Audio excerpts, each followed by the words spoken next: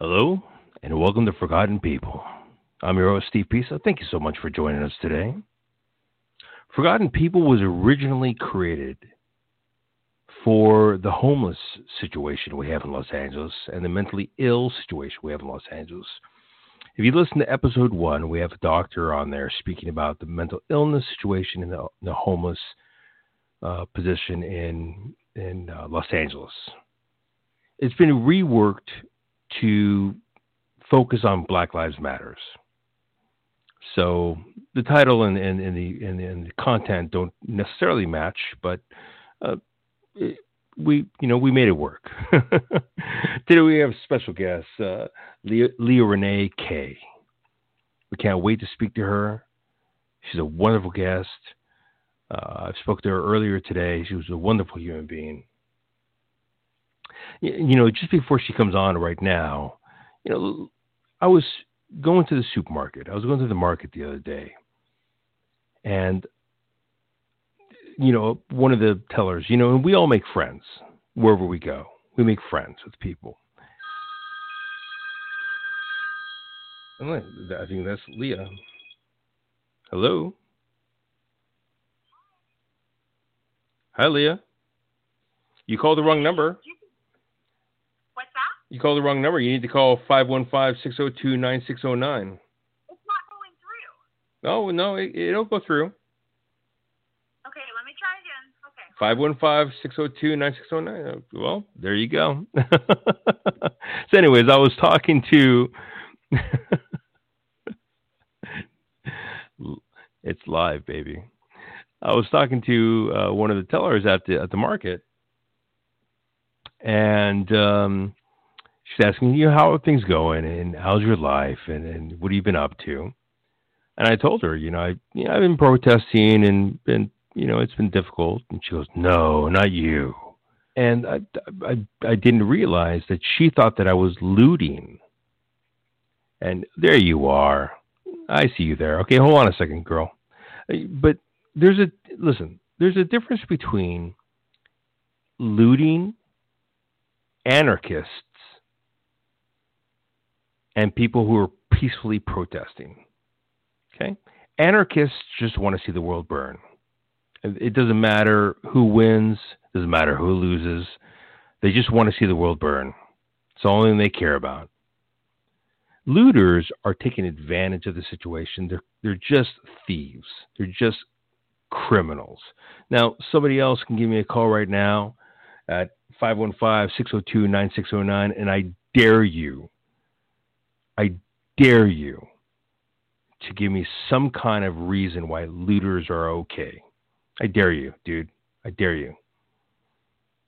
But while I was peacefully protesting in Los Angeles, Santa Monica, and what have you, I saw the looters run over to the opposite side of the city where the police officers were not keeping an eye on the city and looting. Now, I remember when I protested, and I was working for the police department back then in '92. I protested back then for black rights, for Black Lives Matters, for Rodney King, and people looted, but there was no marketing. There was no Apple stores. There were no shoe stores. There was no Instagram in '92. There was no Facebook. So people looted like milk and burned down buildings. And black-owned businesses had to put up signs saying black-owned, black-owned. That's why you see in these days right now, people are putting up signs saying black-owned. It goes all the way back, saying it's black-owned, please don't burn down my business.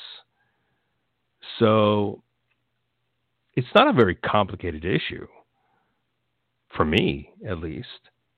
We have a right as Americans. We pay taxes. We serve this country. We go to war for this country. We pay out of our pocket like 10.25 taxes on everything we do. So police officers and judges and teachers get everything they can, and people in government get all the money they can to do everything they can for us. In the meantime, we have the right to peacefully protest if we disagree with you without a tear gas can blown up my face or some plastic bullet hitting me in the shin. We have the right to peacefully protest. And I believe that 100%. I know a lot of people that were very angry at me for protesting. I don't know why, but I don't really care. But I believe in the right to protest. So there's a difference between anarchists, rioters, and protesters.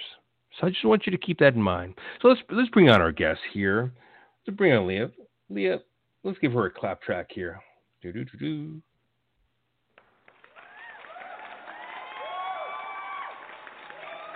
Thank you. Hi, everybody. Hey, girl, how you doing? Hey, thanks for having me. I'm really glad that I chimed in just as you were talking about that. To get that insight about how you feel about that. No worries. If you wouldn't mind bringing the microphone closer to your mouth so we can hear you a little louder, that'd be fantastic. How's that? Little less, actually. I can't hear you at all. Mm-hmm. How about now? That's a little better. Uh-oh. Okay. What about if I off of speaker?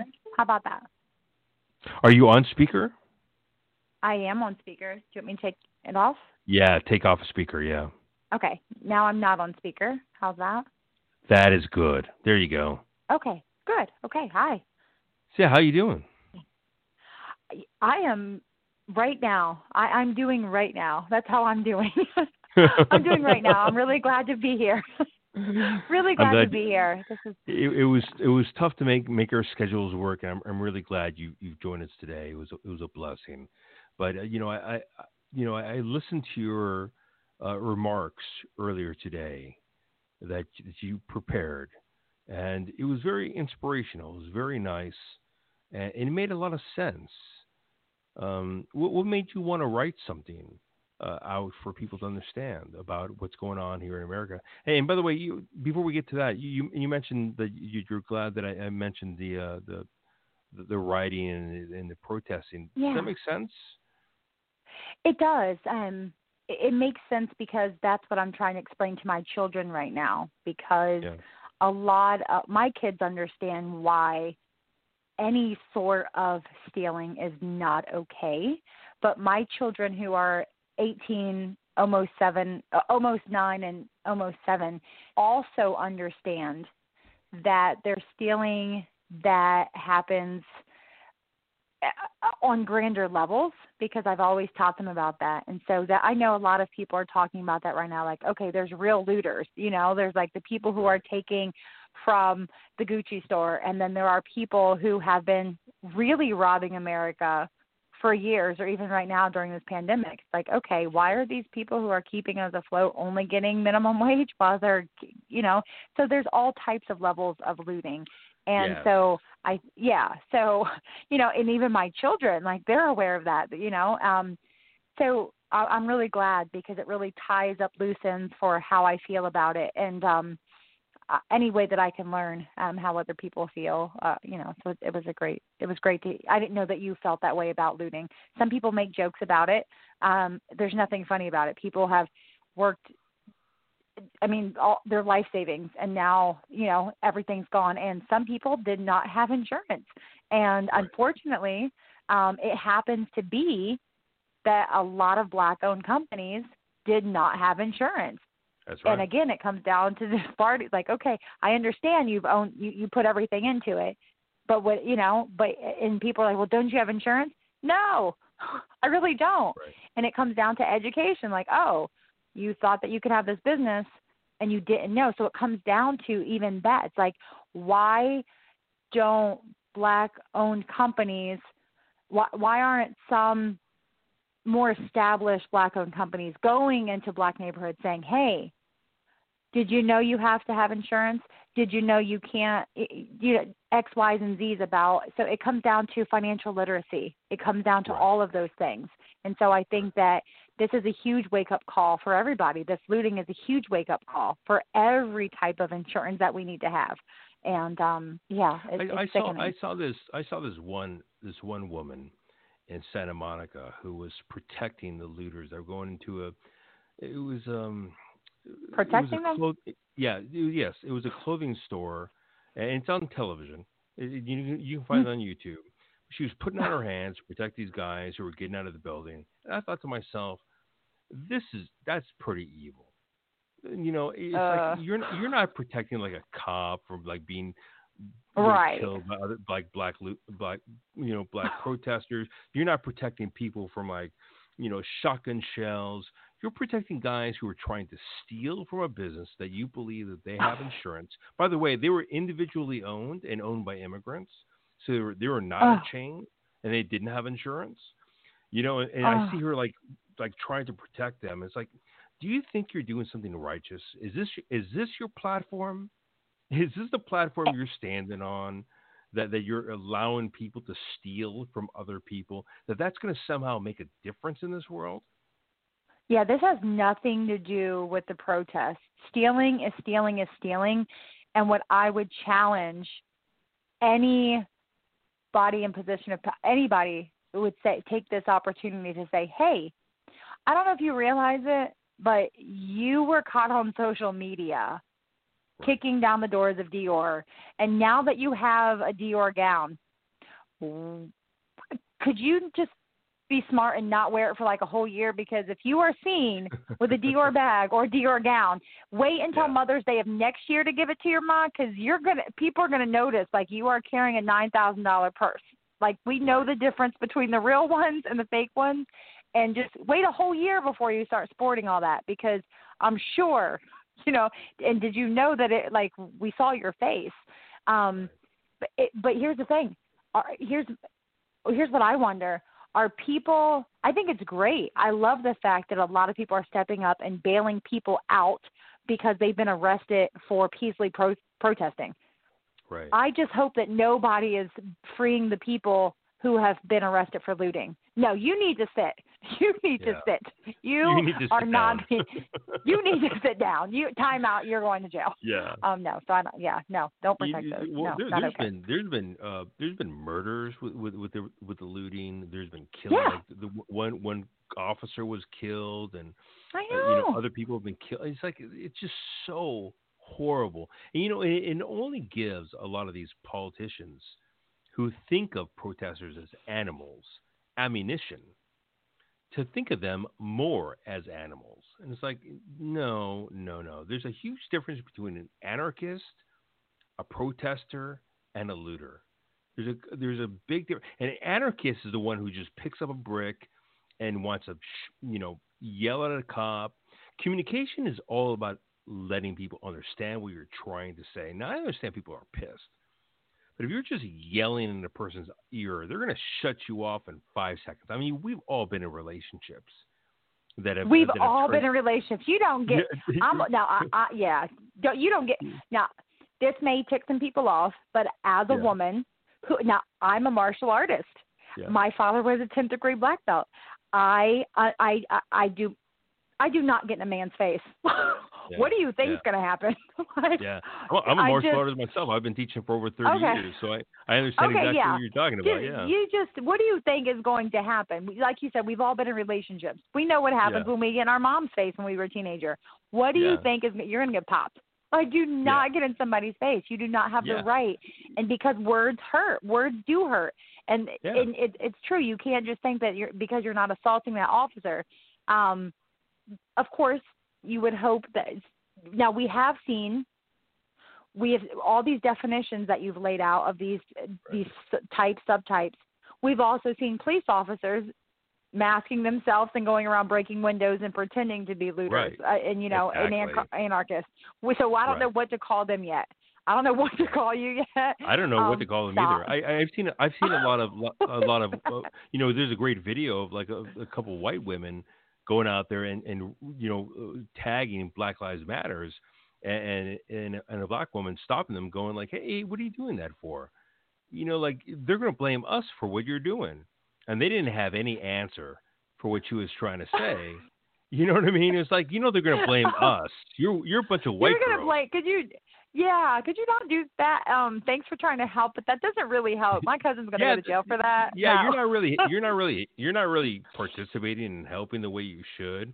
But Yeah. you do have a something that you wrote, and I do want to hear that if you don't mind sharing that with our audience right now. It was very special, and if you don't mind sharing that, I'd love to hear it. Thank you. Thank you. Well, right now I can tell you without telling you the name of the officer. He just wrote me this, and then I will share that. He said, Leah, thanks for your respectful, open conversation, as well as your thoughts into problem solving and not just problem voicing. As soon as I saw your email, I reviewed the exact language related to our police oath in office, our law enforcement code of ethics, our department value statement, our vision statement, our mission statement, which we all swear to and or sign off on becoming a police officer in, anonymous city.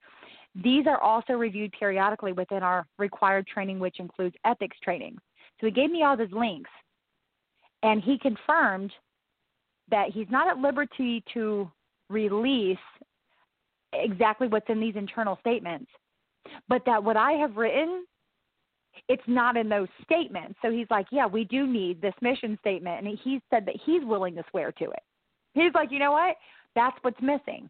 We don't have a mission statement to where I am swearing in saying I am going to serve and protect regardless of your race. And it seems like something that a kindergartner would say. That's, but we Right. need to go back to that. And that's what the problem is. We're not speaking the same language.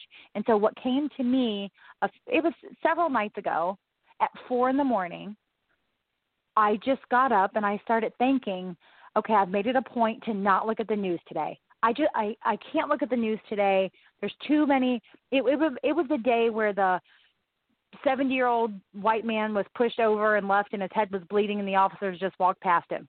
I was like, Yeah. oh, this is enough. I was like that. I can't deal with the news right now. It's too much. And so I started to really lean in more to God. I was like, can you just give me a word? Because I have a degree in communication and PR. I understand crisis management. Oh, that's what's happening. We need a PR person to negotiate something. And I was like, oh, well, that's me. How about I just do it free of charge? Like, here, I'll just give you guys a solution. And so I wrote it out. I pretended that I was being paid by the police department to write out this. And so I made it a point the next day I was like, I'm going to post it. And I asked some friends, hey, if I post this, will you repost it? And they're like, that's a good idea. But then all of a sudden I was having lunch, leaving a lunch meeting, and all of a sudden there were 6 police officers, 6 cop cars outside of this nail salon next to this restaurant. And I was like, oh, no, what's happening? This is the safest neighborhood. We don't have any of this. And so and I was just explaining to somebody who was new in the neighborhood how he's in a very safe neighborhood. We don't have any problems here. And he started laughing. He's like, why do you have 6 cars? And I looked, I was like, oh, my, 6 cruisers. And so I said, you know what? If I hate to say this, but I just thought, you know what? There's some girl who can't afford to pay. And all of a sudden, she's going to be arrested because she can't afford to pay. So I walked in this nail salon, and I said to the officers, I was like, and I saw 2 young black girls in an all-white salon. And I said, if they can't afford to pay and they're going to be arrested, can I just please pay? Because I don't want them to go to jail. And so he says, actually, it's not about that. It has to do with a deeper theft issue as far as a car is concerned. He was like, however. As a black woman yourself, you felt like you needed to stick up for two other black women about that situation? Oh, no, even if they were white. I didn't care if they were white. My mother's white. My children are white. Like, I love anybody. I didn't know who was in trouble. But I asked. I said to the officers, like, hi, I'm just somebody in the neighborhood, but I'm also a chaplain and I'm in ministry and I love people. And I said, if there's an issue with somebody not being able to pay, can I just pay for them so they don't go to jail? And he said, well, and so I said, are they young? Are they old? And he says, oh no, and he looked over. He wasn't supposed to tell me who it was, but he looked over their way. And he says, no, this actually has to do with a deeper theft issue with a car that they're not supposed to be in possession of. He said, right. He said, otherwise I would let you pay. So I was like, oh, well, okay, well, I can't help with that. Okay. And he started laughing. He's like, yeah, well, thanks for trying. And I was like, I just feel like right now, the less people get arrested, I don't care what it's for, we should all help each other. And he's like, no, I respect it. That's cool. So then I said, you know what? Last night I couldn't sleep. I wrote this mission statement, and I was wondering if you would look at it. Would you swear to something like this? Is this something you can get behind? He's like, let me see it. So he looked at it, and he's like, absolutely. I would absolutely swear to that. He's like, that we don't have anything like that. So then I asked another officer outside. He said the same thing. And so he had me forward it to him, and then he said he would give it to the captain. And so that's what's going on now. I'm just waiting for this police department to say, hey, we could be the first in the nation to just, and he even said, all we have to do, this is what I told them. I said, how about this? If I were your PR people, this is what I would say. You just let the nation know, hey, we have a new mission statement. It has anti-racist language. Just like we tell people 3 strikes, you're out, it's the same with our police department. If I do 3 things that are racist, racially motivated, I'm out. It's the same thing. And I think that people would respect that. And so so that's where I am now. So I was just writing him back. I said, I respect you so very much for taking time to listen and for your diligence in researching what is and what isn't there as far as policies and mission statements. I will continually pray for you and your family for the rest of my life and know that we met for a great reason. So I just sent that a couple minutes ago to that officer. So what you wanted me to read was, thank you, it's the mission statement. What I titled it was the solution to the current. You mentioned that your mother was white. Yes. But your father was a biracial woman. Yeah. Yeah. My mother is, I'm Jewish on both sides. My mother's whole side is blonde hair, blue-eyed. Yeah. My kids are blonde hair, blue-eyed. And, and then my dad is from the Bahamas, and his father's from Ethiopia. Yeah. So we'll mix. Nice. That's a wonderful mix. So please tell us about the letter. I want to hear it. Okay. Thank you. Okay. When considering a plan to end violence while advancing the mission of peace and anti-racism for everyone, I am aware that community and professional leadership is needed. I would like to make a proposal that focuses on the needs of our entire nation. I don't suggest unrealistic expectations of officers. What I am proposing is realistic and needs to happen because citizens and law enforcement professionals need to speak the same language. The language has to be made plain. Here it is. I do suggest a new mission statement be drafted by all police departments in the United States of America, and I challenge them. I said in the next 48 hours, the mystery mission statement that is on a piece of paper, and I say that because even this police officer confirmed, I can't tell you what's in the mission statement, but I know that that's not there. I know that we don't have anti-racist language in it. So he says, I said the mystery mission statement that is on a piece of paper somewhere in a drawer needs to go away. It's time for a new mission statement to be created by police departments. They should become so loud and clear that they should be written on the hearts of every police officer. And this should be proven. If cops don't know the mission, something's missing, like a realistic mission statement. I believe there are probably thousands of missions with flowery language and foundational values are not written on the hearts of women and men who probably do want to remember why they became officers. So I challenge all departments to rewrite their mission statements and require that during roll call, it'll be looked over and signed before reporting to duty. So I've written one for you. The mission statement. I will serve and protect everyone, regardless of their race. I stand committed to serve and protect in united solidarity as an anti-racist officer. I will seek to further the development and implementation of strategies and best practices that dismantle racism and ethnic oppression within all aspects of my life and within all aspects of our police department. I aim to provide equal access to being served and protected, and I aim to provide quality outcomes of enforcing the law. I do have power over life, liberty, and the pursuit of happiness, and I will not abuse that power by racially profiling or treating suspects as criminals. I will look upon every suspect as innocent until proven guilty because I stand committed to providing equal. I will enforce the law with the highest integrity, and if I am found in violation of this statement, I will resign immediately. And during that process of investigation, I will submit to counseling. If I am found in violation of the mission statement twice, I will accept unpaid leave, and the third time will result in turning in my badge. I will uphold this mission statement and also pledge to help fellow officers uphold this mission statement. And the side note was that the mission statement has to be tailored, of course, to include the degrees to which counseling is an option, because as we know, counseling may not be an option when there are some violations that will never be excused. So let's say you drop the N-word during an arrest. Oh, there's strike one. Somebody heard you. You need to report as an officer. Hey, you know what? They used some racist language. And it should count as a strike. It should. You know what I mean? Or when you say things like, you people, like there are certain things that you have to unlearn. And because I really believe that it has to come down to unlearning, racism is a disease, but it's also something that's taught. It's all mixed up. It's the same argument as an addiction. People are like, no, this runs in my blood. This is something our family can't help. Well, then why don't we look at racism that way?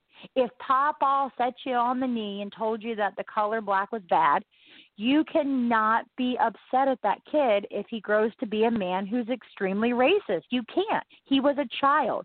He was entrusted to, this family, and this is what was produced. But there are also black people who train their children. And I personally, as a biracial woman, I have had plenty of friendships that have ended because they didn't know I had white children.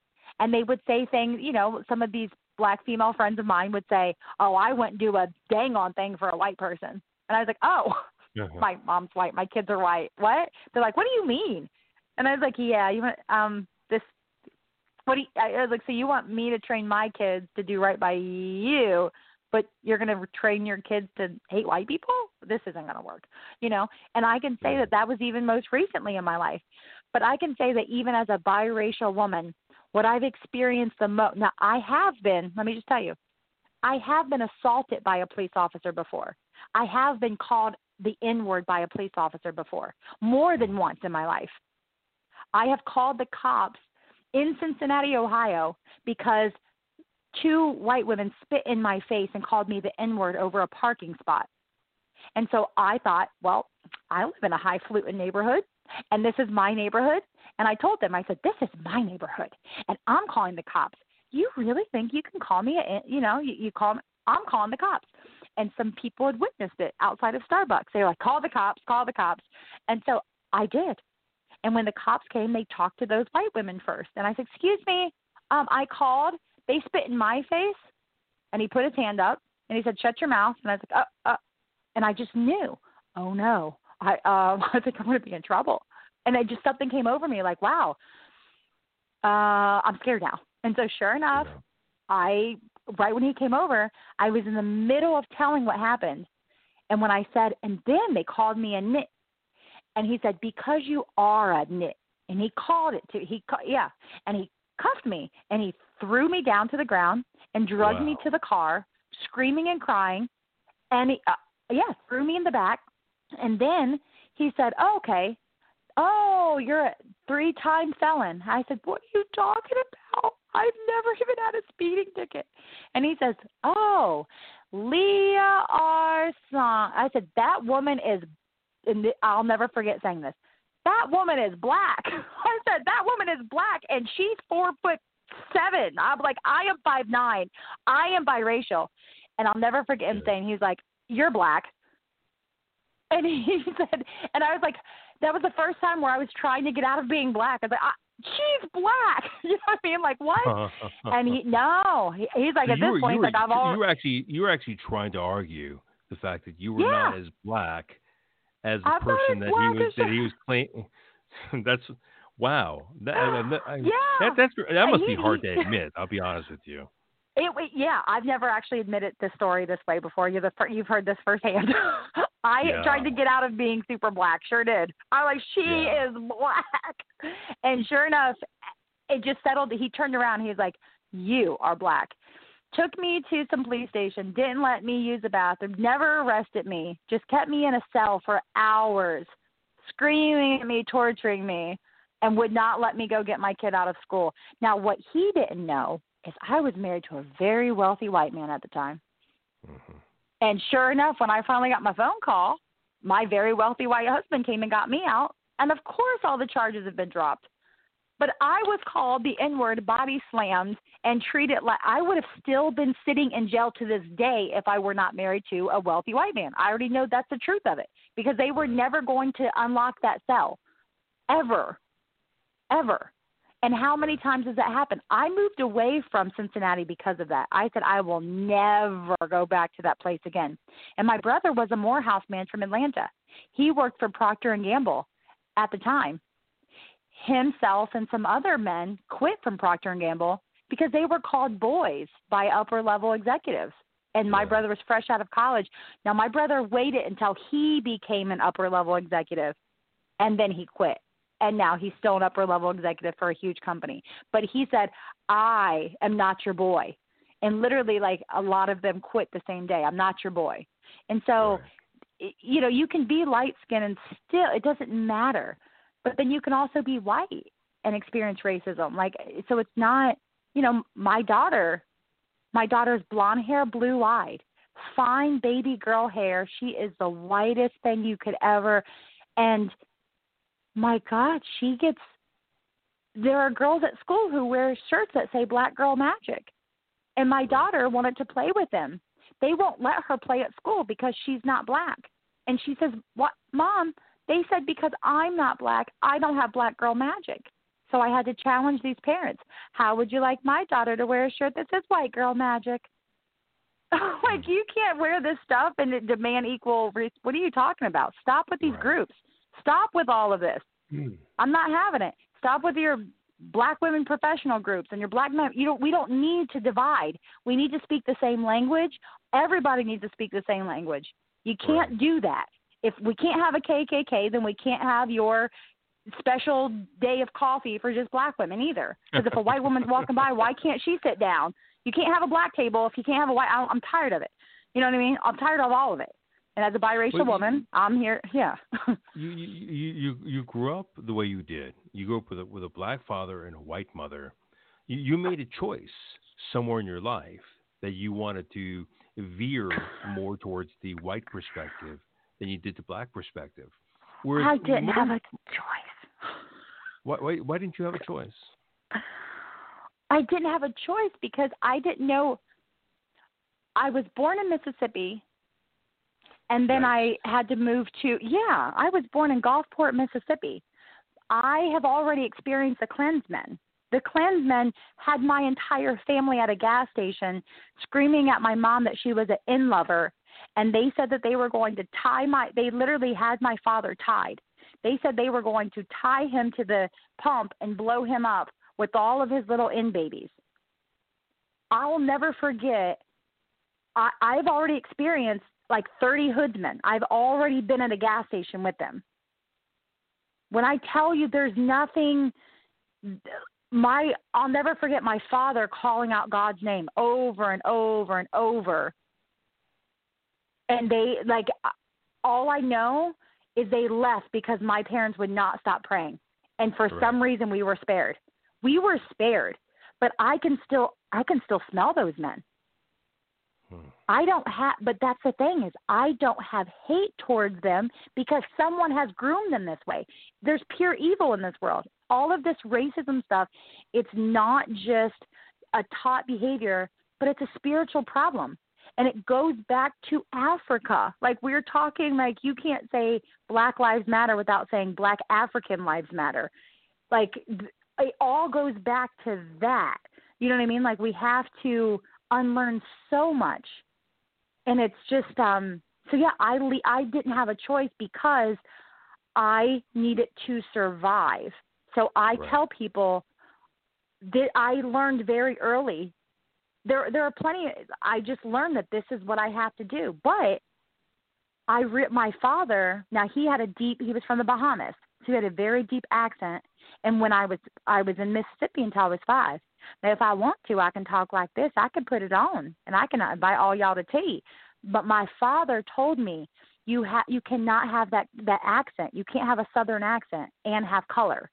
So he made it a point to teach us to speak a certain way. He would always say, tuck your tongue, tuck your tongue. He would put his finger in our mouth and tuck our tongue to make us enunciate. And he said, otherwise you'll die. And Right. so he moved us up north. But then it was up north that there was even more racism, because what I saw was white people trying to please black people. And if they didn't speak a certain way, they got beat up. So I'm like, wait, all the white preppy girls, when they're around black people, they talk a certain way just so they don't get beat up. What is happening? Like, why do you have to act a certain way? So I learned, well, I guess I'm just going to get beat up. I'm not going to talk that way. So I got beat up over and over and over by black people when I moved to the north. I had my face pounded in. I lost a tooth. I had my eyeball almost ripped out. I had all my hair ripped out. Black people beat me down. It was never white people. It was always black people beating me down because I wasn't black enough. I didn't want to do what they said. And it was always like, okay, but you know what I mean? So I made that choice. Like, you know what? I have a feeling that you're eventually going. So what I did was I had to physically fight back. I realized that peace was not the answer. I got suspended from school. I was a straight-A child, and I got suspended all the time, and my principal said to my mother, this is our culture. If she does not fight back, she's more of a distraction. She's going to have to fight back. And I eventually did. And that's how I earned my respect. And then for years I didn't talk to black people. I said, you know what? I can't live like this. I can't. I had to go to counseling to learn that it was okay to have black friends as a biracial person. Right. So I wonder what everybody else's story is. Actually, yeah, being black yourself, it sounds like you're pressured into choosing a side, and opposed to a lot of other people that veer in the area of Black America, you were pushed in the area of white America. Yeah, absolutely. I was just like, there was no way I was ever going to be accepted. And what I realize now, go ahead. No, we were talking about the movie by Octavia Spencer, the Self-Made movie. Yes. Which is amazing. Madam C.J. Walker, yes. Yes, Madam C.J. Walker, which I put the picture up for you. When you see the one really light female black woman, who is fight, do you find yourself almost siding with her? Do you find yourself almost like understanding her plight? Honestly, I didn't. I tried to, and I was just like, that's never been me. It sounds similar to what you're saying. It sounds similar to what you're It does sound similar. About. Yeah, because she was pushing. I'm sorry for interrupting, but she was pushed into the white world because she was lighter skinned black, and then she did have the hair that everybody wanted and the beauty that was very different and what have you. So it was proof positive. Yes, I see what you mean from that. Yeah. Okay, that part. Okay. In that regard, yes, but I was going to say just her manipulation and her pure evil. I'm like, well, I didn't relate to that. But no, I wasn't calling you a again, bitch. I wasn't calling you. I'm like, she was something. Nah, I wasn't calling you a bitch because that woman was a real bitch. She really, itchy. Yeah, she was a real bitch. Itchy on that one for sure. Yeah, she was crazy. But I did. I could say that in relationships, I can go back to a marriage of mine, that wealthy white man that I was married 2 years ago. I could say a big reason why our marriage didn't work. Now we're at peace now, but I'll never forget the day before we got married, and we had 400 people at our wedding. I'll never forget. He asked me the day before we got married. He said, well, he didn't ask me. He sat me down and he said, Now, we did not live together. I have to say this. We did not live together before we got married. We bought a house we were going to move into, tried to do it all right. And, no offense to people who don't think that we were just, we were serving at church and we thought like, let's just do things differently. And so he set me down in our new house before we got married and he said, "You're white, right?" And I said, "Oh my God. I went like that. What part of my hair looks white to you? And I started touching my face. I was like, what? And he says, well, you tan, right? This man thought that I was a white woman who just tanned, and I just had exotic features. He seriously thought that I was a white woman who just had exotic features. I said, no. Does he have cognitive issues, by the way? He was a very, you know what? What I think it was is that, and he wasn't in a racist family. He just thought that I was white. I don't know how. And I said, no. He says, but you talk like a white woman. You act like a white woman. Oh, God.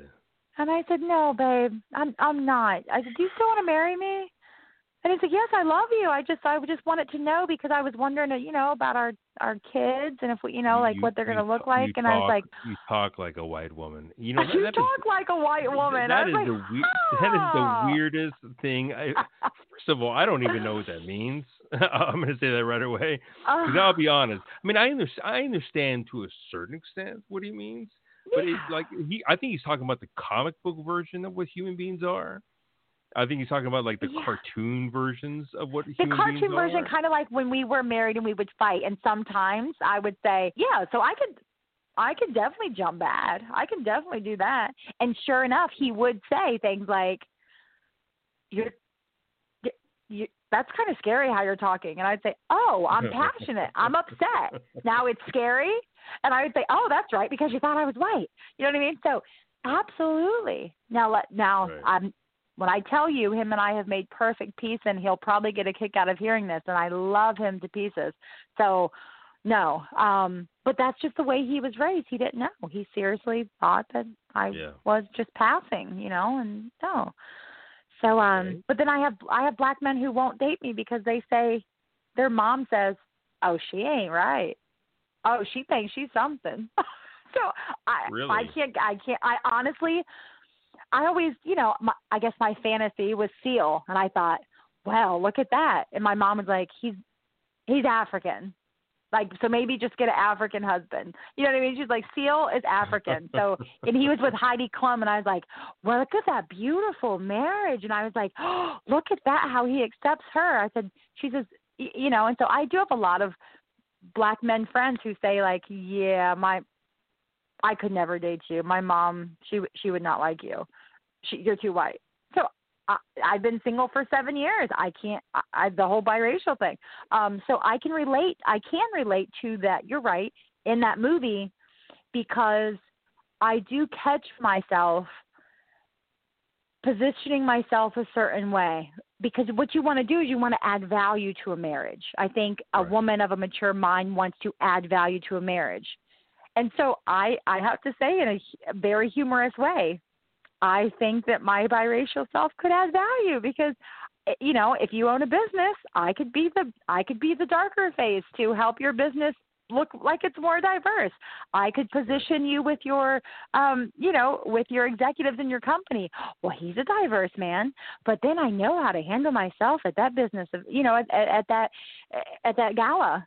So, which is sick and sad, but it's like, this is the puppetry. This is the puppetry. Well, let me ask you a question. When you see like George Floyd murdered, and you see this entire movement happening in Black America, and everything changing, where do you see yourself in position to that coordinative move by Black America and white America? I'm just simply America to make a change on this planet. Where do you see yourself in that? I see myself. I was laying on the floor with him. The more I I have to say I do make it a point to watch it every other day. As a mother, I see myself as a mature woman who's a mother in this whole situation to what's happening. So when I think back to Emmett Till, I think back to look at what they did to my baby here, open casket. Look at what they did. So the horrificness of what happened to Mr. Floyd and to what happened to Emmett Till, for some reason, these run together for me because it's like, look. Rest in peace, Aubrey, okay? But it's not the same for me. I feel like watching a man take his last breath like that, and I'll never forget turning my head sideways when I was watching that. And I thought about that afterwards. I turned my head sideways as I watched that man die, and I wish I could have given him my breath. And I watched him die with my head sideways. Just like when I look at Emmett Till, I remember opening my arms like I wanted to when the casket was open. So all of that together. So I see myself, my lane for what's happening in this movement, definitely that I have one, and it's to help people speak life and breath, because he said he couldn't breathe. So I feel very strongly that I need to help people breathe again. I feel like, okay, I need to breathe a very pure breath over this, and that's a prayer. I really believe that this is all spiritual warfare, and that it's my lane to say, even if you're a Satanist or an agnostic person or an atheist, I have so much love for you, and you probably feel like you can't breathe. And I'm the one who looks up to heaven, and I say, why didn't you make one of them jump off just to release a little bit of pressure? Why? So I wasn't raised in a church, and I question. I do a street ministry for prostitutes, homeless people. I go to crack houses. I pick up from Panera, Dunkin' Donuts, Starbucks, Trader Joe's, and I drive around and I ask God, who's hungry tonight? And you don't have to accept anything from God, but I bet you want this sandwich. And so I stay in touch with a lot of these people, and when they tell me, and sometimes God tells me their story before they even tell me, hey, their father got them pregnant. That's why they're a prostitute. You know what I mean? Like, hey, so you don't have to follow any rules of, oh, now you have to accept Jesus. No, you don't, because I bet you were calling for Jesus, while you were, being molested. I bet you were, because you were probably raised in church. So I hold the prostitute's hand and I look up to the heavens. I'm like, but why did you let her dad touch her? But why did you let her mom give her heroin? I am upset. So right now, I am asking God why and how, and speak through me. Something we cannot live like this. And it's not about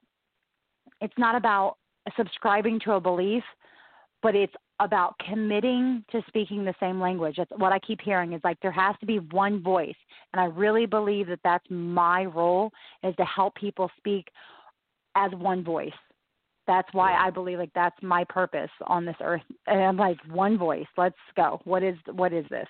Now, you mentioned one your voice, children several times. And you mentioned the fact that they're white. They're white children. Where do you see your children in this world that is newly being built as we speak?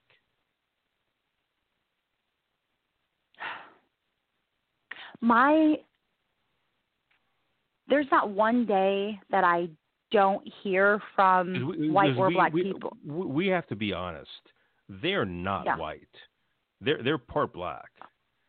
Oh, so, yeah, absolutely. Yeah, so we have to be completely honest with each other. I mean, blonde hair, blue eyes. They're blonde hair, blue eyed, but now their father, let me say, Russian Italian, that's pretty white for a father. Russian Italian's pretty, you know what I mean? Pretty white. So I think that's pretty white. So it would be different if I were married to a biracial man and then had very light-skinned kids who look white. My kid's father, Russian Italian, is as white as like you can, you know what I mean? So actually Russian, Romanian, Italian, that whole mix right there. So Right. they literally, but yes, my blood is mixed with theirs. And so they can choose how they want to identify. My children identify as white kids. They actually do, because people at school ask them. When they see me, they ask them, is that your mommy? But she's black. And so the parents will, you know, they're standing around. They're like, oh, she's not black. She's biracial. They're like, but she's brown. And it's at every school function these questions happen.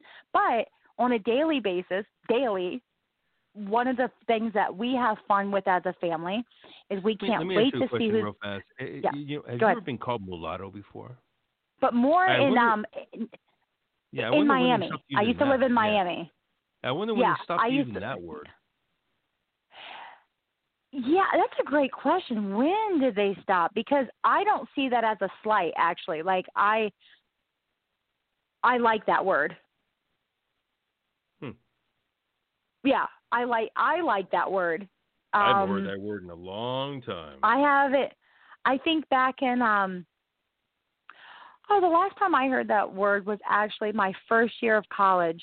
I can say, Bowling Green State University. It was a literature class. And, we were talking about first-generation offspring. Yeah, and that's the last time I ever heard that. But I wonder if it was recommended that we got away from that or something. It's a great question. Probably. So you were talking about your children. Your children, you know, they recognize themselves as white, and people are like, are you white? Because your mom, it obviously is not. So what goes on after that? Well, actually, what always happens is they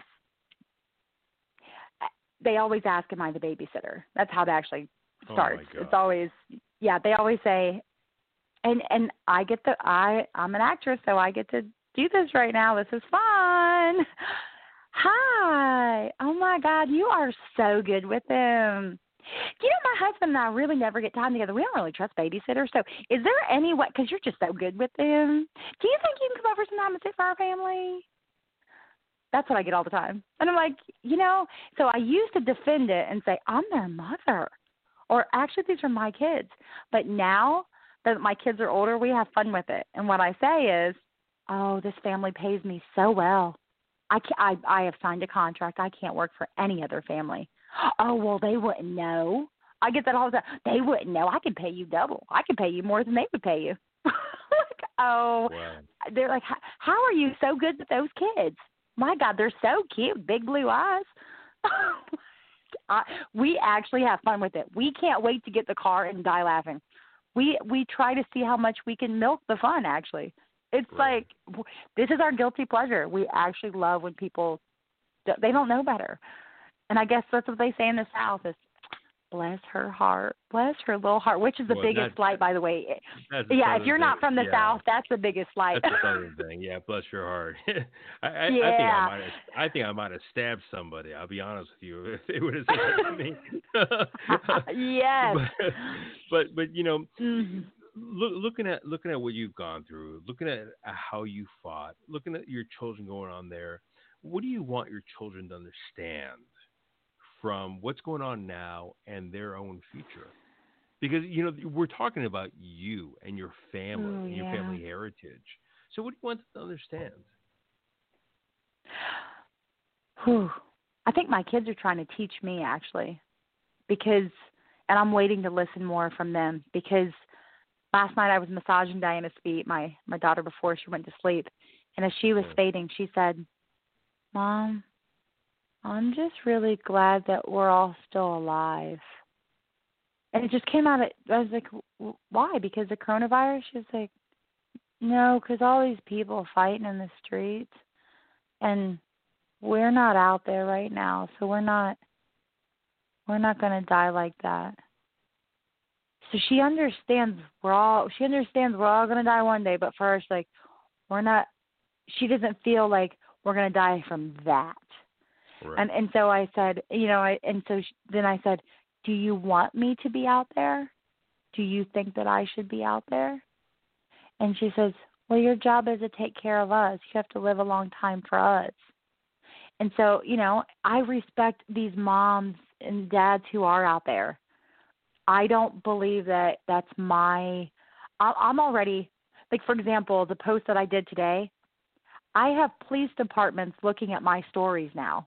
I'm looking and I'm like, ooh, I have ACLU and NAACP. I have the local police departments that, like, in other cities, because I've tagged them in these posts.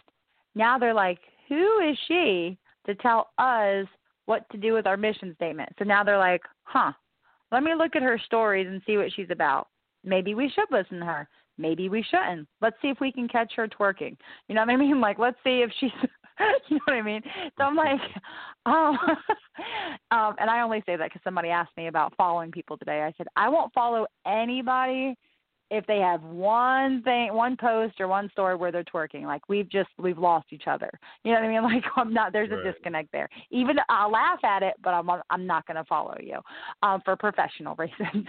So there's that. But yeah, I'm putting my life on the line. If we think about it, there is police brutality. Now, I have to say, I'm shielded by the fact that, hey, it's public knowledge now that I've put a solution out there.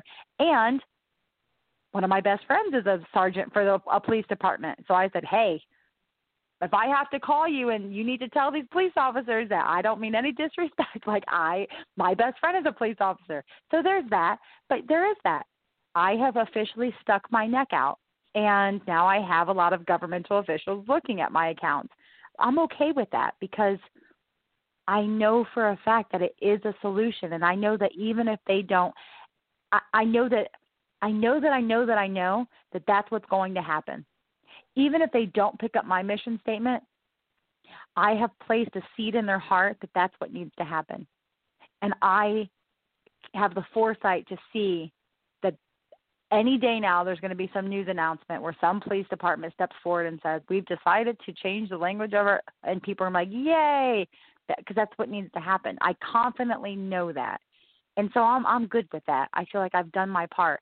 But I also challenge, so like I say, like, my kids are going to continue to teach me what the future will hold, because what I think could come or how I think I need to protect them, children, we have to listen to children. They see so purely. They check me on so many levels all the time, whether it's even if I use a bad word, they really are the voice of reason. And as a single mother, I weigh every day when I think, now I've been single for a long time, but we have these conversations. Should I marry a white man? Should I marry a black man? Should I marry an Indian man? Should I marry an Asian man? And it's so sad that you want to position yourself sometimes based off of color, but that's the truth. And it's because my children say, but if we have a white dad, then people will think that he's really our dad. So can you choose a white dad? Because if you choose a black, my children say this. They're like, but if you choose a black guy, then they're just going to think that you both adopted us. They won't even think that there's any chance you're our mom. I want to talk. That by the way, that sounds crazy. Yeah. I'm like jumping out of this subject. I want to talk to you about the story about the teacher who hurt your child. But before we get to that, it seems to me, and please correct me if I'm wrong, but it seems to me like the world has punished you, or your environment has punished you for being mixed, and you essentially chose a side. Am I wrong on that one? I would say that I don't feel that I actually chose a side, because I don't feel that I'm even of this world. Like, I really don't. I just feel like I know my purpose, and I don't feel like anybody could ever label me anymore. Well, when you talked earlier, you said that a lot of crime that happened to you was more black people towards you than it was white people towards you. So that's for me, when I look at like Mariah Carey and a lot of mixed people that have like a white mother and a black father and what have you, a lot of people often will choose to identify themselves as black, and they won't be punished for doing that. They'll essentially just go to that side, and that's how they're known from this point on. And people will just essentially forget that Mariah Carey's mother was a white opera singer. But for you, it seems that you were almost criticized and punished, even when people say that they think they see you as like the babysitter. That's really insulting. You know what I'm saying? That's really insulting. Oh yeah. You know what I'm saying? Like, you're being punished for having a black father, or a black father. So it seems like you had to either go this way or go that way. It seems like you chose that way instead of this way. Am I wrong?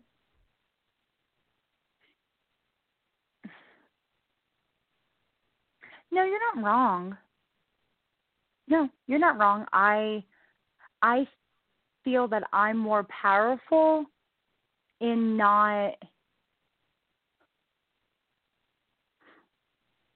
I'm more powerful in being comfortable with my experiences. So for me, my culture has been more. How do I say this? Take your time. What's that? Yeah.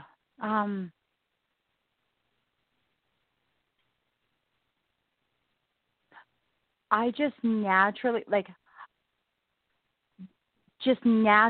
I don't identify as being a black woman. I won't say that, and I'm not embarrassed about it. I'm not afraid of it anymore. It's just, I'm just a biracial woman. But when people ask me, do you think you're white? I just say, no, absolutely not. Well, you sure like a lot of white things. And I say, okay, you know what I mean? I'm like, so. I shouldn't laugh at this. I mean, you should laugh. I think it's hilarious. No, so funny crazy. Funny is funny, but funny is funny. That is so funny crazy is funny to me. Wow. Yeah. No, like I love country music. I have cowgirl boots. So do I. I spend time on farms. Like, I know how to shoot, but you know what I mean? But I'm classically trained in ballet. I speak French, Spanish. I play instruments. But who says these are white things? So what I say to the people, they're not. They're just not white things at all. What are you talking about? I don't know anybody who could play the guitar better than Jimi Hendrix. It does sound to me like you. It does sound. And please, I'm sorry if I'm overstepping my boundaries, but it does sound like you suffered like a great deal for being both black and white, and that's. Yeah, I'm sorry. I have. I'm really sorry that happened to you. That sounds horrible. Like the experiences that you went through. Oh, they were very horrible, I have to say. They were very horrible. Very, very, very horrible. I was not allowed to walk home by myself because I got jumped so many times. And I'm still friends with Mr. Green, who was the career counselor at the middle school. And he said, we can't let you walk home anymore because we will be charged. I'll never forget. We will be charged with your murder because we're letting you go home. Because I got beat up so much that I was like not even recognizable. Like, I just got beat to a pulp all the time. And it was just because of being biracial.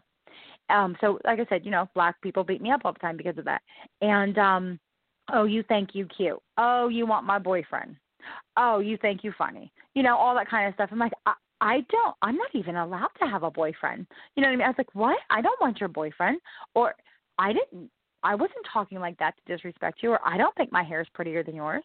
No. So I constantly had to apologize for everything, and so it was just, because your lips are small, things like that, like, oh, you think your lips are small, I might as well rip them off.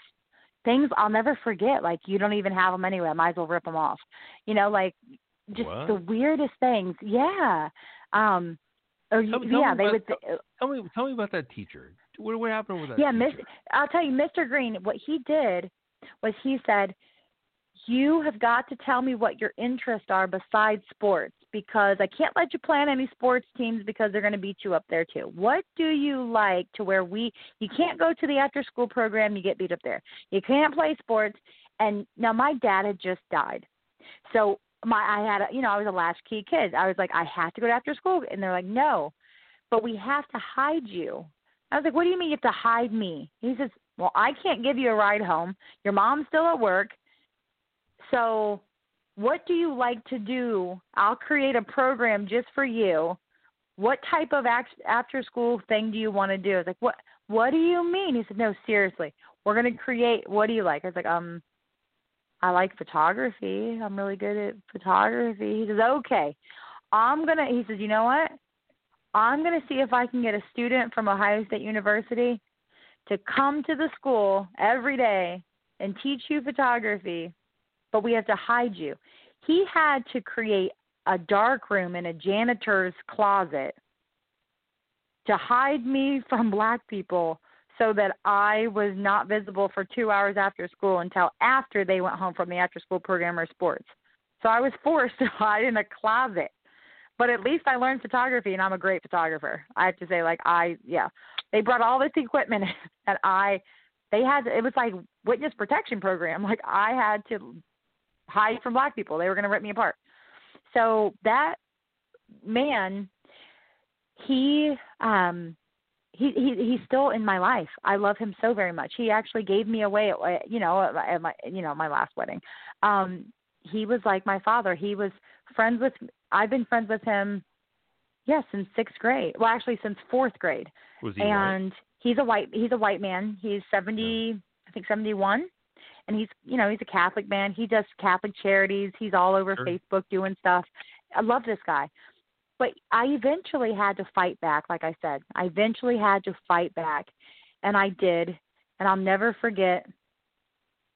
Well, I actually met Snoop Dogg recently. I was at my movie premiere in L.A., and we were going in for Bad Boys for Life. And I saw Snoop and his wife. And now I can tell you, Snoop Dogg saved my life because of this. Now, I've never even told anybody this story, but I have a video with Snoop actually that I need to put on Instagram to thank him, because he was walking ahead of me into the Chinese theater, and it just came over me. I said, hey, Snoop. He turns around. He said, what it is? I said, Snoop, why is it what it is? He said, because that's just what it is. So you tell me what it is. And so I said, okay, I need to tell you how you saved my life. He said, for real? I said, okay, Snoop, seriously. When I was never black enough, and so he's like, you weren't black enough? I said, look at me, Snoop. Look at me. I was never black enough. And my dad died, and I was forced in an all-white neighborhood where they pretended to be black. And then all the black people beat me up, and all the white people, he started laughing, and his wife and him were laughing. So he said, oh, this is horrible. What happened? I said, Snoop, your music was really popular then. Now, I actually didn't like your music, but I knew that if I can memorize all your lyrics, I'd be cool. So I started memorizing all your lyrics. And one day in home ec class, I just started rapping, like beating on my table, and I started rapping, and I stood up with the cookie sheet and started hitting people. He was like, what the hell? I said, I had to. They beat me up forever, for years. I had to snap. And I said, your music helped me get street cred in home ec class. He hugged me. He said, my condolences about your dad. So he had his laugh, but then Snoop embraced me like a father. And he said, my condolences about your dad. He said, you don't have to be black enough, white enough. You don't have to be anything enough. You are enough. For Snoop Dogg to hold me and say that. And so, so what I said, so the reason why I have a video with him is because I said, you know what? I my son's about to graduate from high school.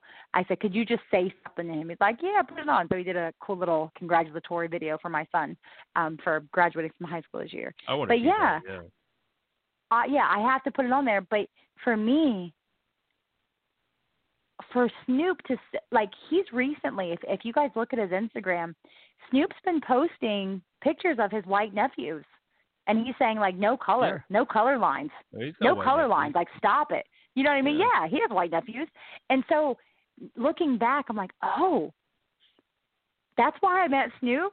Because, you know what I mean? Like, he literally, his music saved my life. It did. Because I was literally, people were, if I didn't sit there and act like a psycho and start rapping, I wouldn't have got the attention to quiet down the classroom, that I had to jump up and act crazy. Yeah. But I quieted the room with his music.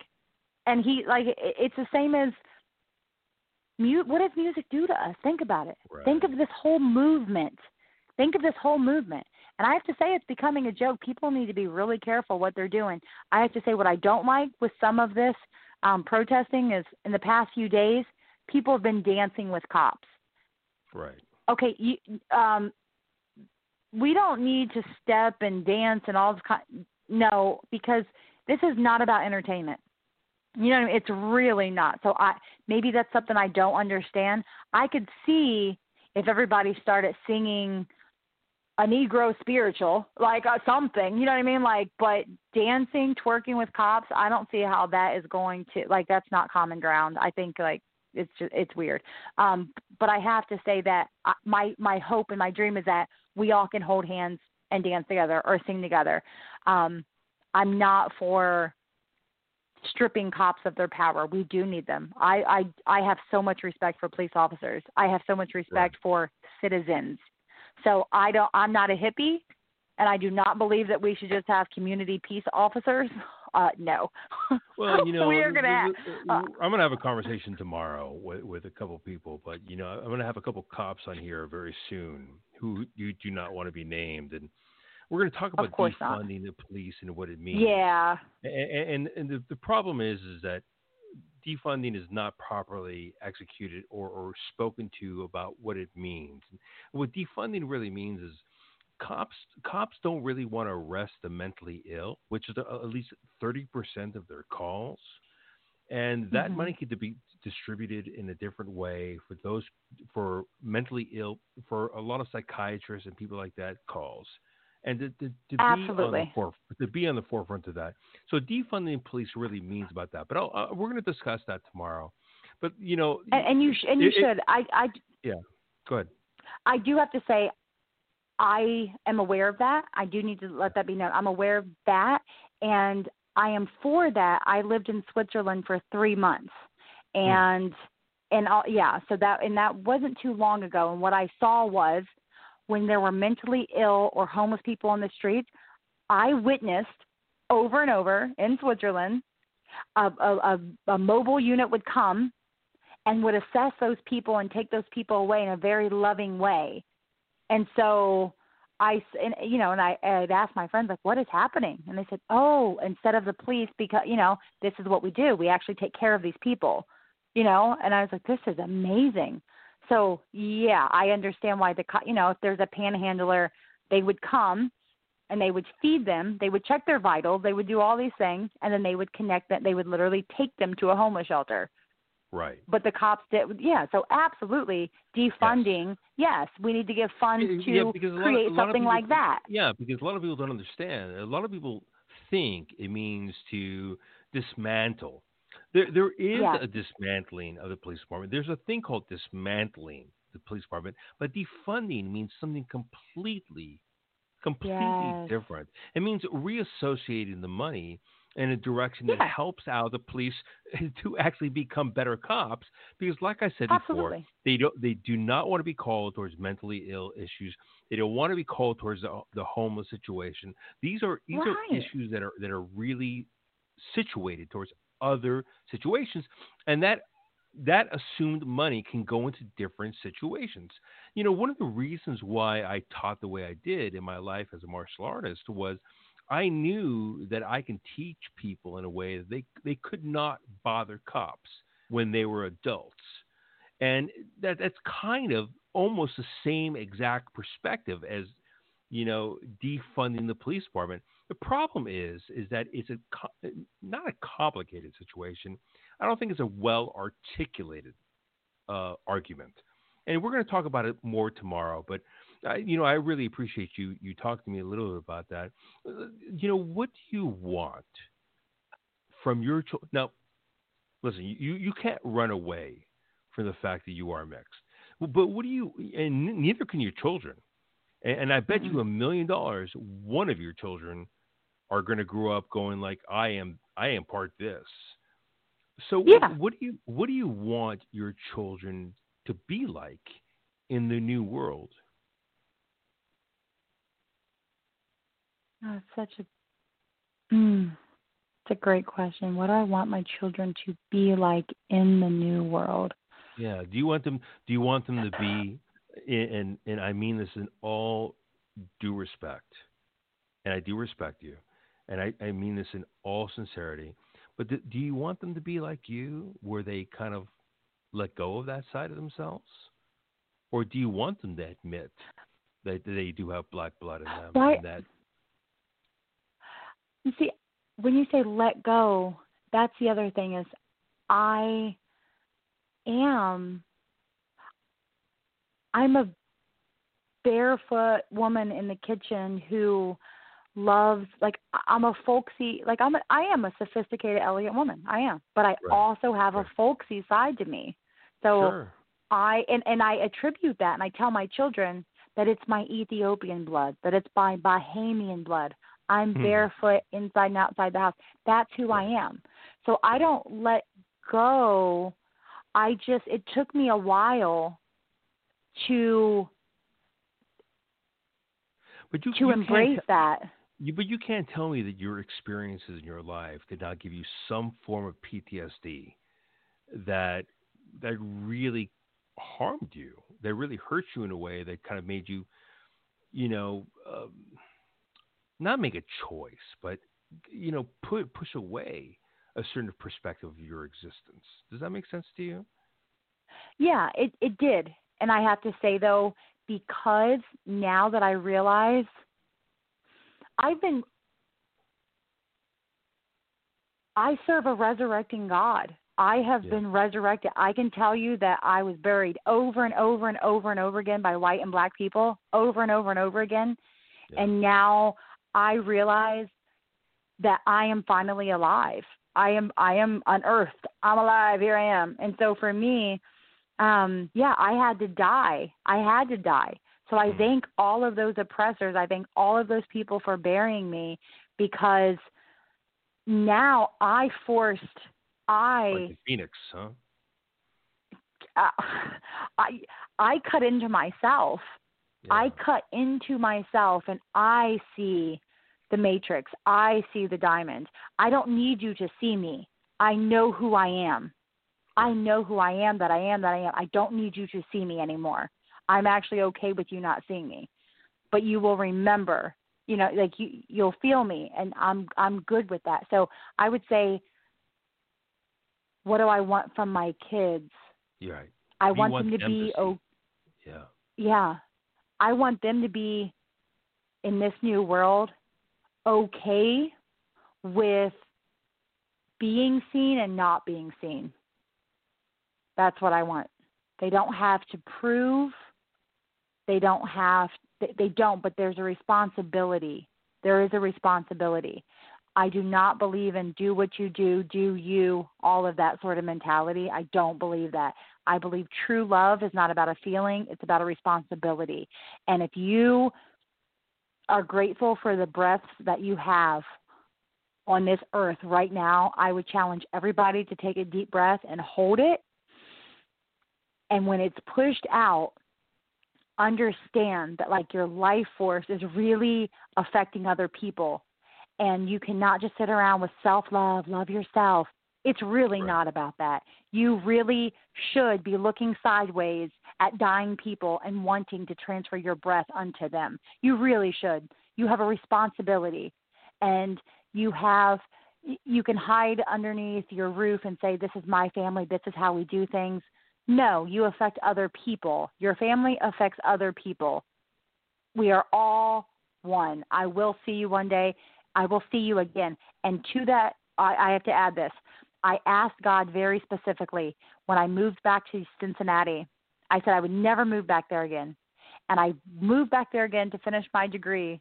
And I was doing that street ministry, and I asked God, let me see that officer, the officer who called me the N-word, the officer who body slammed me. I want to see him again. Right. And one night I picked up Panera Bread after being there for almost a year, dead of winter. And I Panera closes at 10 o'clock, so I had to wait until about 10:30 to pick up this. And I looked across the parking lot in the dead of winter, and I saw that police officer. I walked up to him. I walked across a parking lot knowing that I would look like a threat to that man. Yep. And I walked with my hands up. And I said, officer, I've always prayed to see you again. Do you know who I am? And he said he couldn't say that and I said, do you remember? And I described. And this man and I said to him, I have prayed. I looked you up online. I saw that you're married. I looked at your Facebook profiles. I've always prayed for you and your wife. I see you're a father. I moved away from Cincinnati because of what you did to me. And walking across this parking lot, I realized that you could have shot me. But I asked God to see you again. When you called me these words, when you body slammed me, when you put me in that cell, you tried, and I told him, I said, you honestly tried to get rid of me, but you can't. I exist. I am real. I'm somebody's daughter. I'm God's daughter. And I have forgiven you a long time ago. And he did. He said, will you please forgive me? I said, I've already forgiven you a long time ago. I made peace with that person. I would say to everybody who's angry right now, ask for a new set of eyes. Ask to see how you can forgive. But you have to start with yourself. You know for a fact you have some little crazy ideals where you have some biases or you have, some vendetta or stop. Or you use certain hashtags to get attention to try to create hate. Stop. Please stop. Just stop. Check yourself first. If this situation happens again, and I'll put $1 down, guaranteed, this is going to happen again in the future. There's going to be another George Floyd. There's going to be another uprising. Just I don't know when it's going to be, but it's going to happen again. Do you feel like it's like your children's obligation, just as humans, to stand up for that? I believe that my children have an obligation to decree and declare that it won't happen again, because we need to speak life over it. Right. And so it's my fervent prayer right now. Right now, I stand against any spirits that are trying to make this happen again. I decree and declare peace. And if it happens again, I do believe we all have an obligation to stand up again. But what I really believe that's going to happen is if it happens again, it's going to be such a sharp prick in the soul of that person who did it. I think they're going to just immediately realize their mistake. So maybe it will. I think it's going to almost happen. I would say it's going to almost happen. I'll pray with you on that one. Stand in agreement. Stand in agreement. I hope it never happens again. I hope it never, ever happens again. Ever. I don't ever want to see this happen again. Amen. Yeah, I hope it ends right now. Yes. And I have to say this. If you look at my IMDb, when I talk about why I'm an actress or like what happened and how it happened, I know that part of my responsibility, Emmett Till's mother just died recently in New York. Right.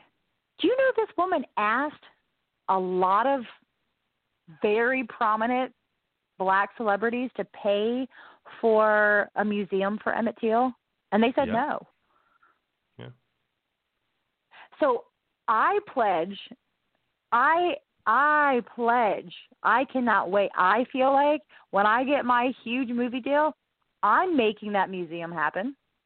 I feel like it has to happen. Something about that, it has to happen. And that's the same as, so I just feel like, why are we in positions? What are we doing with our life? What is our responsibility? We all need to ask ourselves that, just like police officers need to ask themselves, what is my mission statement? I believe we all should have a mission statement. As a doctor, as an attorney, as a we all need. Which is why you made that. You know what? Now that we're talking about it, yeah, I thought it was just for police officers. You know what? Citizens need to have a mission statement too, and I think they should have to swear into it too. And you know what? Actually, now that we're on that, yeah, because you know what you're doing while you're weakening our country, running your mouth about our country, you're weakening our country. You have 3 strikes to talk bad about our president in a way that is terrorist. You sound like a terrorist. You are allowed to protest, but what I don't think you should be allowed to do is say things like, "Oh, our president should die." That is a terrorist move right there. You should go to jail for that. I've never heard anybody say that, by the way. So I can tell you that we have a large audience right now, but I'll make a distinction. I have never heard anybody at least admit that to my face or say that on the radio. Because I have a large audience right now. I've never heard anybody say that. First of all, I probably would have hung up on them. Because you should. Because I can say I have seen on Facebook and Instagram things like that, and I immediately block those people. I'm like, are you kidding me? Do you want? No, I don't want to have conversations with people that end in that way. I believe in a lot of things. I believe in free speech. I'm giving people a platform here to speak their truth. But I'm not. If your truth is about murder and mayhem, then go find some other platform. Absolutely. Absolutely. I don't want to hear it. You're the Joker, and I get it. Go to Batman's podcast. I don't want to listen to it. You know what I'm saying? Like I really don't want to listen to it. What I want to hear are solutions. So I'm going to ask you this. When we're looking at the future, because we don't have a lot of time left, and I've loved our time together. But when you're looking at the future, what do you want to change? Like just say in the next 10 years, what do you want? What do you want to see changing in Black America, not white America, but Black America? What do you want to see changing? Ask me. What I want to see differently in Black America. Why not white America? And it's okay. Whatever reason why. Because they're going to be forced to be changed around Black America. Because no matter what, they're going to have to change. But we can go both ways. So you've No, I'm glad that you've clarified that. I just want to know why. That's all. Because right now, I think white America is hanging back and looking at Black America, going like, "What do you need? We're going to give you what you need." I sincerely think that that's what's happening right now. That we're at a stalemate right now, and we really need people to go, we need this as Black Americans. We need this, we need this, we need that. And I could be completely wrong. I could be asinine and out of my gourd and out of my league. But what I want to hear is what Black America wants. I really don't want to hear what white America wants, if that makes sense to you. Okay. There you go. I want I think of the word struggle. I think that's the biggest thing. What I would like to change for Black America is that the word struggle become something that's only used in business, like they say, a lot of Black people say the struggle is real, that breaks my heart when I hear Black people say that. It really does. It actually breaks my heart. And people laugh like, yeah, man, the struggle's real. I'm like, why does it have to be? So I wonder my question is for Black people is, how can you start overcoming your own, like, how can you stop? And when I say how, and of course the solution is, well, if white people would give me a chance, you know what I mean? So I don't mean any disrespect when I say that, but I just feel like the struggle to even have a discussion, the struggle to express distrust, the struggle to make a decision even about whether or not you want to walk down the street with your cell phone. You know, if it's out, it might be looked at as a weapon. How can you? What I want really badly is that the spiritual aspect, like that spiritual lives. I'd say spiritual lives matter. You know, like how. That's all. That's just what I want for people, is for them to be more in touch with how they affect other people. And to me, that's spirituality. So it doesn't have to be a certain religion, but I want people. There is a movement. I feel like a lot of people are saying, "Oh, they have good energy. Oh, their vibes, all that." Okay, however you have to get to it, fine. But I really feel like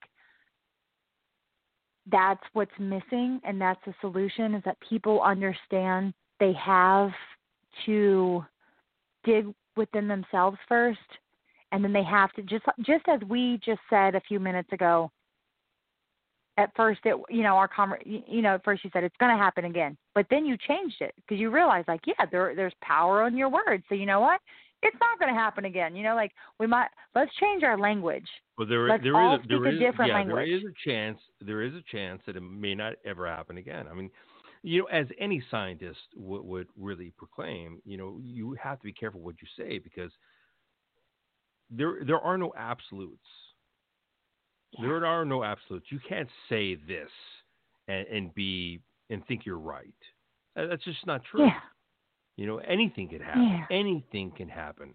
And this really could be the cornerstone or the stopping point of something that's been horrific for the past 400 years. This could really be the stopping point. And I really hope it does. And I really hope it is. When you look at America right now, and you look at a lot of the travesties and a lot of the markings you've been through in your life, and when you look at the history of your life and what have you, what do you want to be remembered as? What do you want people to? What do you want your family to remember you as?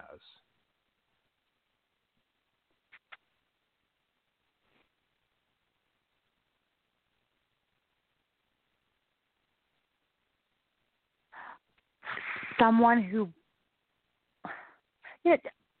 I'll just say it, even though it's cheesy. I have to. Have you ever heard of a kimberlite? Do you know what a kimberlite is? Okay. Uh-huh. That's really what I want to be remembered as, and who I want to be remembered as. A rock that contained a diamond. Yeah. Like, you cannot, that's really who I am. And that is something that I've never heard anywhere. What's that? Unbreakable. Yeah. Thank you. I wouldn't have even said that. I truly am. And if I want to let you see the facets, then I will. But I'm in control. I'm in control by letting. Yeah, I'm in control of that, and that's what I want to be remembered as. I really do. And thanks for suggesting that word, unbreakable. I really am, because there's not one type of physical pain that I haven't felt before. There's not one weapon I haven't seen or has not touched my body. I've seen it all. I feel, and so, and I thank God that I survived, because when I see a lynching, when I see even just somebody getting smacked, I can actually relate to it. I'm an empath. I can feel it. Yeah. And you've almost been lynched yourself. When you talk about your experience or what have you, it sounds like a modern lynching almost.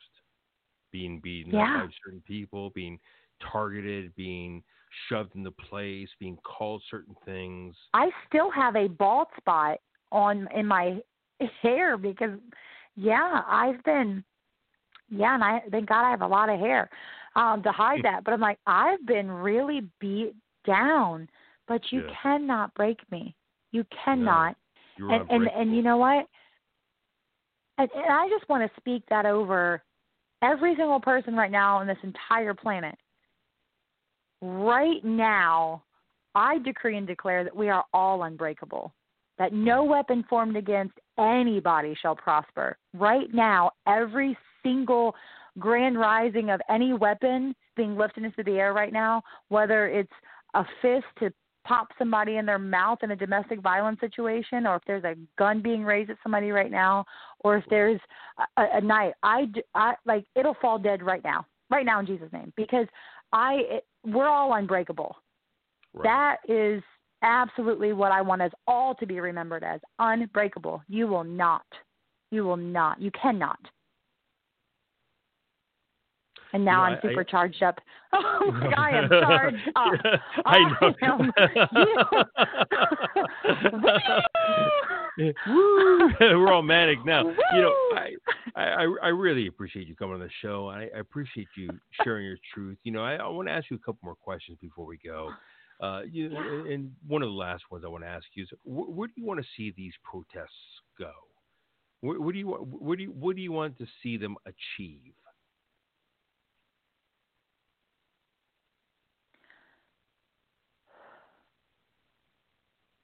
I would say I just don't want them to give up. They've come this far. I would say that I could say that much. But achieve every single, I would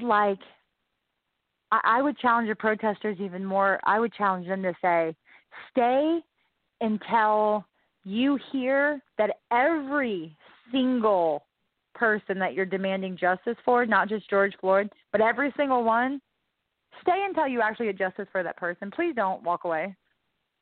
Right. I would say, yeah. I mean, and even if you want to start Googling people, like, you know what, actually, you remember that? Yep. And then go to that small city or town and protest there too.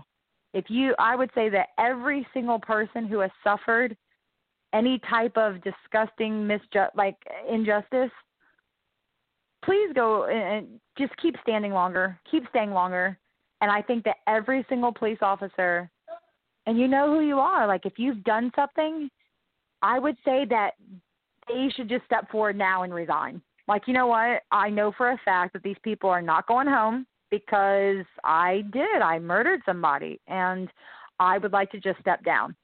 I would say that everybody needs to be brought to justice. You know, there was a news station that was making a claim that 75-year-old man who was pushed by those two cops in Buffalo, who hit his head on the floor, was faking it. And faking it. That's, he was faking blood coming out of his ears, really?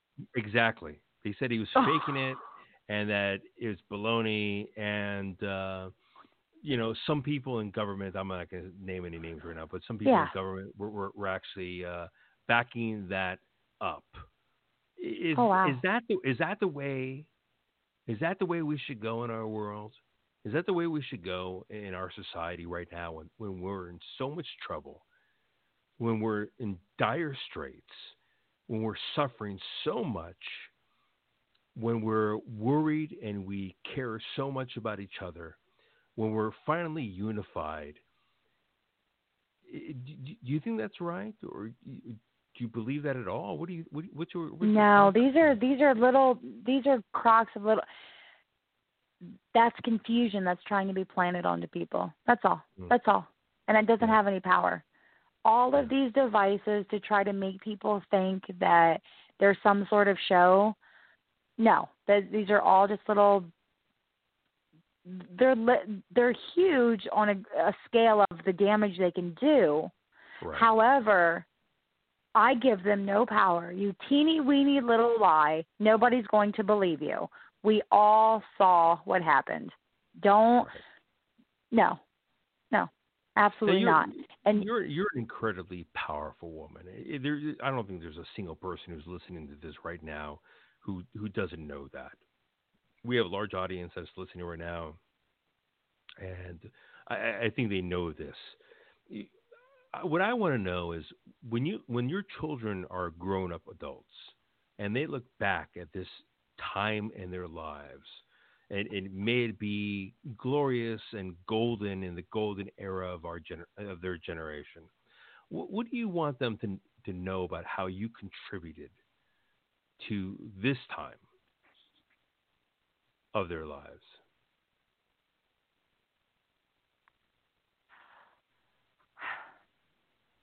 I finally lived up to my name. That's what I want them to know, that I contributed because I lived up to my name. The name Leah, I'm Jewish, but I love Jesus. And so Leah was looked at as very weak.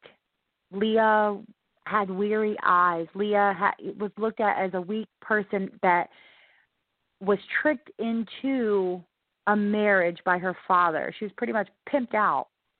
And here, go ruin your sister's marriage so I can get 7 more years Right. out of this man. Right. Come on. When I tell you I am a single mother and I had weaknesses that are honestly like eerily similar to what Leah experienced, by the fathers of my children. So what I would say is I finally lived up to my name as being God's daughter. I finally said, you know what? There's something called a midrash. Have you heard of this? I have, yes. I know that that's what I have to do with the rest of my life is I have to help people understand that we all have to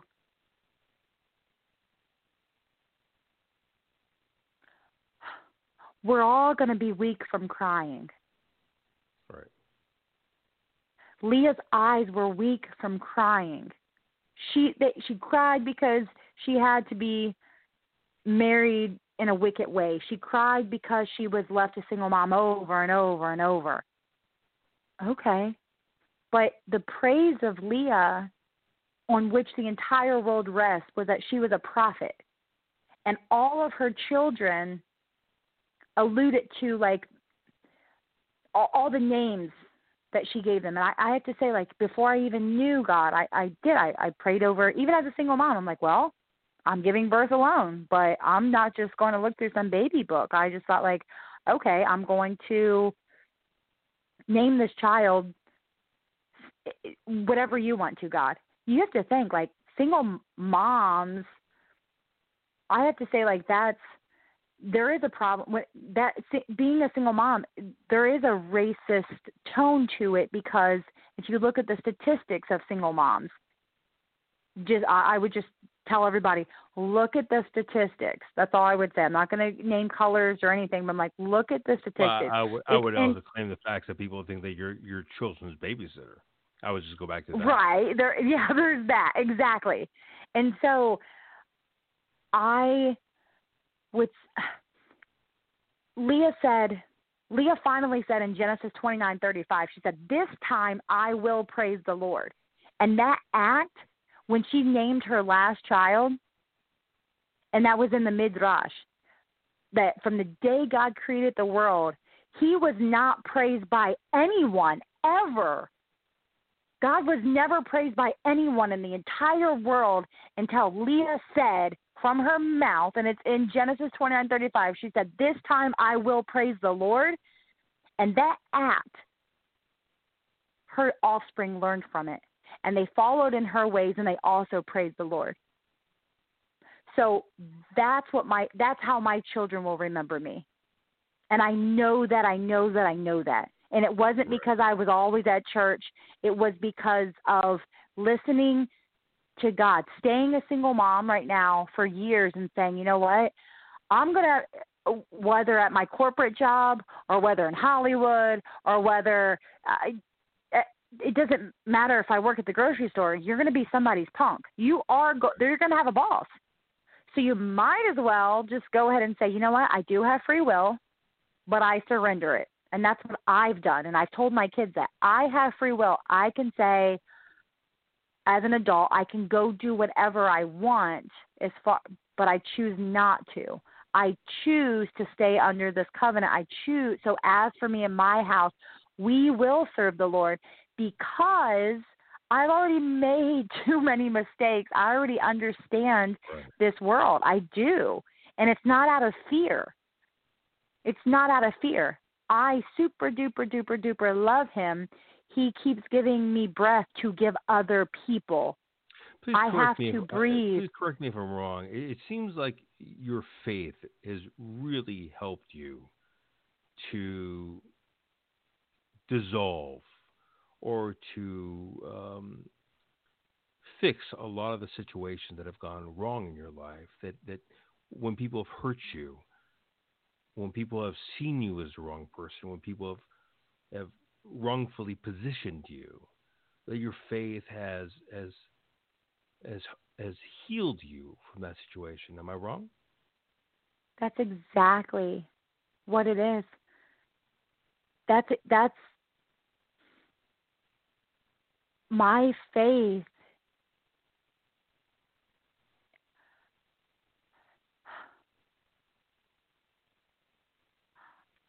Yeah, I wasn't raised in church, but God sent complete strangers to me over the years. He sent complete strangers who would walk up to me in public and tell me the thing to tell me from God. Complete strangers. That's how I came to know God. I mean, Jeremy Camp is I don't know if anybody knows who Jeremy Camp is, but I can say that he's the most famous Christian singer of all times. And he had Okay. His family walked up to me in Franklin, Tennessee. I was at a street corner about to cross to go as a photographer. I was going to go edit some pictures at Little Merity's Cafe in Franklin, Tennessee. In Franklin, Tennessee, if you guys don't know, one of the wealthiest counties in America. Country music stars live there. I had a lot of clients who had a lot of land, and I did lifestyle portraitures, and that was my, I would do fine art renditions of their families. So I turn around and there's 15 people behind me in Harley Davidson gear, and I'm like, so I'm thinking of the Pee Wee Herman movie. So I said, did I knock over one of y'all's bicycles? Am I getting beat up? And they were like, that's what came out of my mouth. They start laughing. They're like, oh, we're harmless. Everybody balk like a chicken. So all these people pass me. I'm surrounded by people pretending to be chickens crossing the street, and they're dying laughing. They're like, we would never hurt you, girl. And so I'm dying laughing with them. I go sit down, and one of them comes up to me, and she says, she gets down by my table. Hey, we were just praying over our breakfast. We're from Indiana. We're just visiting, but I'll just have to say, the night before, I had suffered some serious injuries from domestic violence. But my faith told me to get up, take my kid to school. I've already, this man has already been, he was a boyfriend after the marriage. Okay. He was a boyfriend. And so I said, you know what? I still have work to do. So all I know was I called the cops on him. I don't know where he is, but I need to get this. I need to finish these portraits. And so dropped off my kid to school. I'm going to go edit these pictures. And they said, we were praying over our breakfast, and our pastor said that you were a divine intervention. So, and I said, you know what? I don't do witchcraft. Could you please, I hope you guys are really funny, but can you get away from my table? A divine, well, what? That's really weird to me. And so I literally put my hand out like, please get away from my table. And so she says, no, that's not what it is. And she's explaining what it is. I was like, okay, but I have to finish these pictures, and you guys are really funny, but I don't want to come over to your table. Could you just, so I come over to the table. Hi, you guys are really funny, but I really am not into this whole church thing. That's really sweet of you guys. And he said, this guy puts his hand around this woman. He says, I used to beat her. I used to beat her bones. I didn't know God, and I was on drugs. So he starts telling me how his son's faith helped the family come to God, and how they all got off of drugs. And he said they're all in, and so I'm crying. So I'm like, I got beat up last night. I'm like, why are you with him? He used to beat you? And she said, but we know God, and I forget. And so she's telling me, I'm like, okay. So then he says, we're all in town because our son's is Jeremy Camp. Do you know who he is? Is it? No, I have no idea who he is. Well, he's a #1 Christian singer, and we're all in town to go to Lipscomb University to see his concert. Would you like to come with us? I said, I told you I'm not in this church thing. I don't want to come to some Christian concert. I mean, that's a really sweet story, but I'm not going to some Christian concert. He says, I think you have to meet Jeremy. I really want Jeremy to pray over you. Will you please come? No, because probably by the time I get home, I'm going to get beat up again. No, he's not going to let me go. I'm going to tell you, you got 4 minutes. So okay, I'll just say that I ended up going to the concert, and Jeremy prayed over me, and I could say that like even recently, Delilah, I talked to Delilah, a radio show, and she ends up knowing Jeremy Camp. I called and I asked Delilah to play a song not even 6 months ago, and she prayed over me, and I told her about meeting Jeremy Camp. And she says, oh, well, I'm friends with him. I'm calling him and letting him know. So my point is, my faith is on the move. And all of these people, just like you know Jeremy Camp, it's God definitely, it's my faith. It definitely is my faith. But it's because I've surrendered my free will. And I think that's what we all need to do. Yeah. Thank you so much for coming on the show today and telling us your truth. I really wanted to talk to you, especially after I saw your op-ed on Instagram on change that needs to happen with the police department and also with the public as well. You know, I really appreciate you being on. A lot of people are scared right now to speak their truth, and you're incredibly brave and incredibly sincere. I appreciate you being on. Thank you so much for having me. To all of you who have fear, be anxious for nothing, but in everything prayer and supplication with thanksgiving, let your request be made known to God. And the peace of God, which surpasses all understanding, will guard your hearts and your minds through Christ Jesus. I love you all. And even if you are hurt because God didn't protect you from something, or if you are hurting because someone's life has been taken from you because of all of this, remember that death cannot hold that loved one. Death cannot hold you. Death has no power over you. And we will rise again. In some way, just believe that you will rise again, because there's no power greater than God's love. None. You are alive. You are alive. We are alive. We will see our loved ones again. I love you all. Amen. You know, how do you want people to reach you?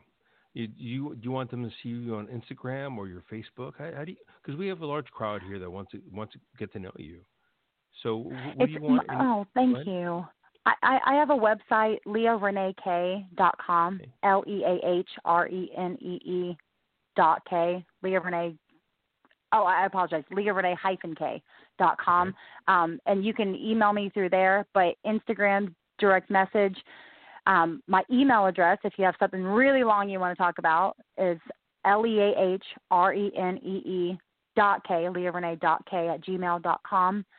And I would love to pray for anybody. I would love to hear why you don't have faith. I would love to come up with a solution. You know, if I'm led to, I would love to help you with anything that I can. And anyway, and I will make time. I really will make time. That means so much to me. And I may need help with something too, you guys. So it needs to work both ways, because I'm learning too. So yeah. Thank you so much for sharing. Thank you for your show. For being sincere, for sharing yourself for us. You know, God bless you. God bless you and your family. We really appreciate you. We appreciate your truth, and we only hope the best for you. Thank you so much. I only wish the best for you too, and I know I'll just you're unbreakable. You've had the show for a long time, and I see why. I see why. Your perseverance and your faith. Thank you so much for being true to your purpose. Thank you so much. It's really inspiring. We're going to give you a little clap out right now. We're going to give you a little clap out. There you go. Have yourself a great night. I saw the balloons and confetti. That was cool. Ooh, thank you. Thank you Love so you. much Bye-bye. for being here today. Bye-bye.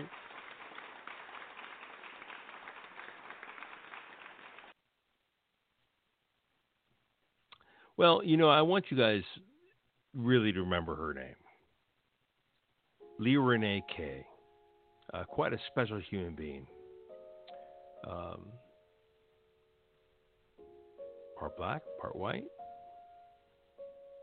Has children that are apparently look more white. That's a tough story, man. That's a really tough story to digest.